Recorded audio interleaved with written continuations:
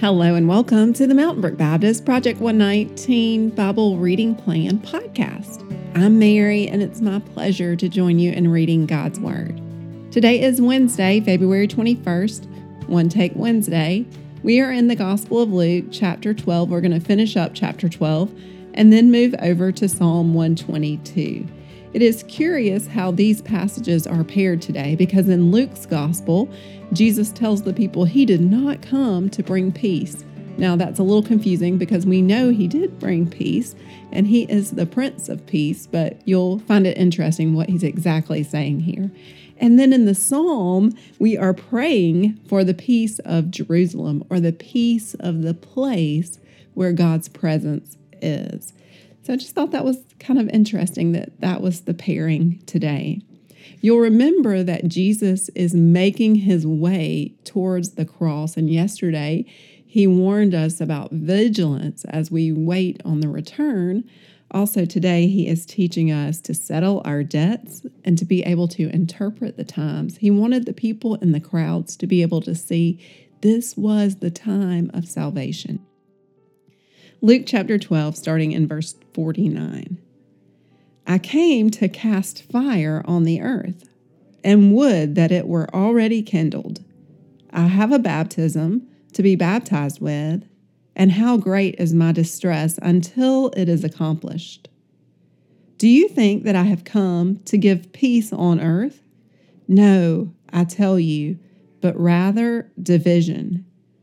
For from now on, in one house there will be 5 divided, 3 against 2, and 2 against 3.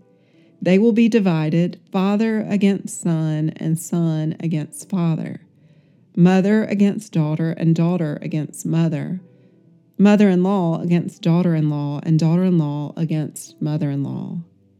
He also said to the crowds, when you see the cloud rising in the west, you say at once, a shower is coming, and so it happens.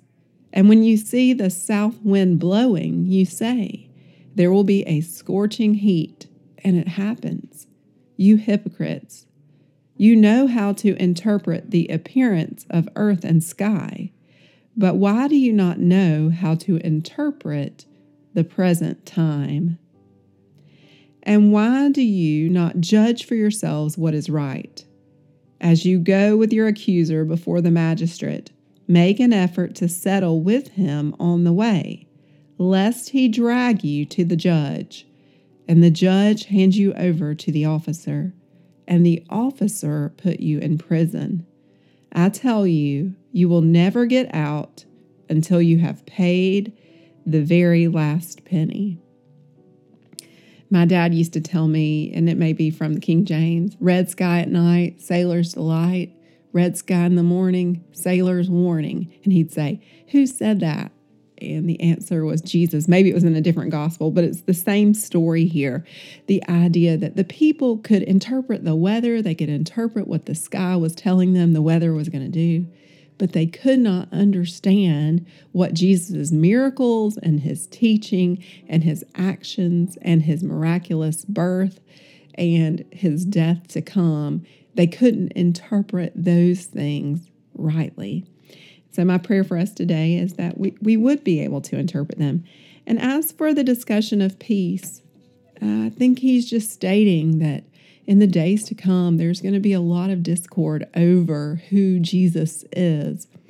And that is the case today. But my prayer is that we would seek peace for our brothers and sisters around the world who do not know Christ, because we know that he's the only one that can bring ultimate peace with God.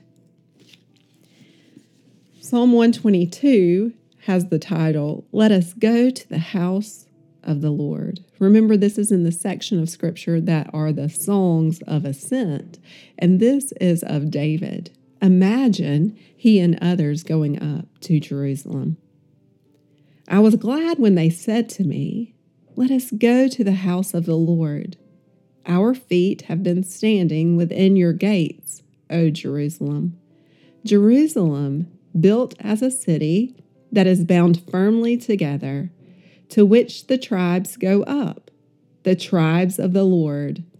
as was decreed for Israel, to give thanks to the name of the Lord. Their thrones for judgment were set, the thrones of the house of David.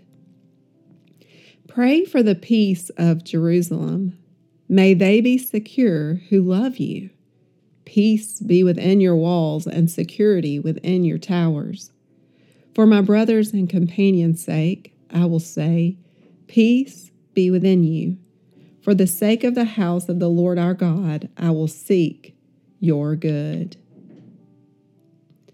Thank you for listening along as we read God's Word together. This is, on the surface level, just a really good reminder for us to be praying for peace in Jerusalem and in Gaza and asking the Lord to be at work there.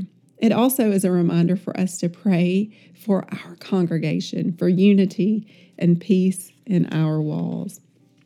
As we end today, I thought I might just go back through some of the ABCs of who God is. I'm going to skip some letters, but I just want to end our time together thinking on the attributes of God.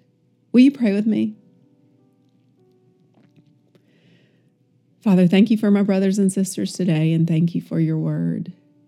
Thank you for the reminders in it of who you are, that you are attentive.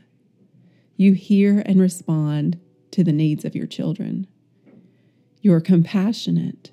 You care for your children and you act on their behalf. You are our deliverer. You rescue us and save us. You are eternal. You're not limited by time. Lord, you are faithful. You always keep your promises, and you are generous. You give what is best and beyond what is deserved.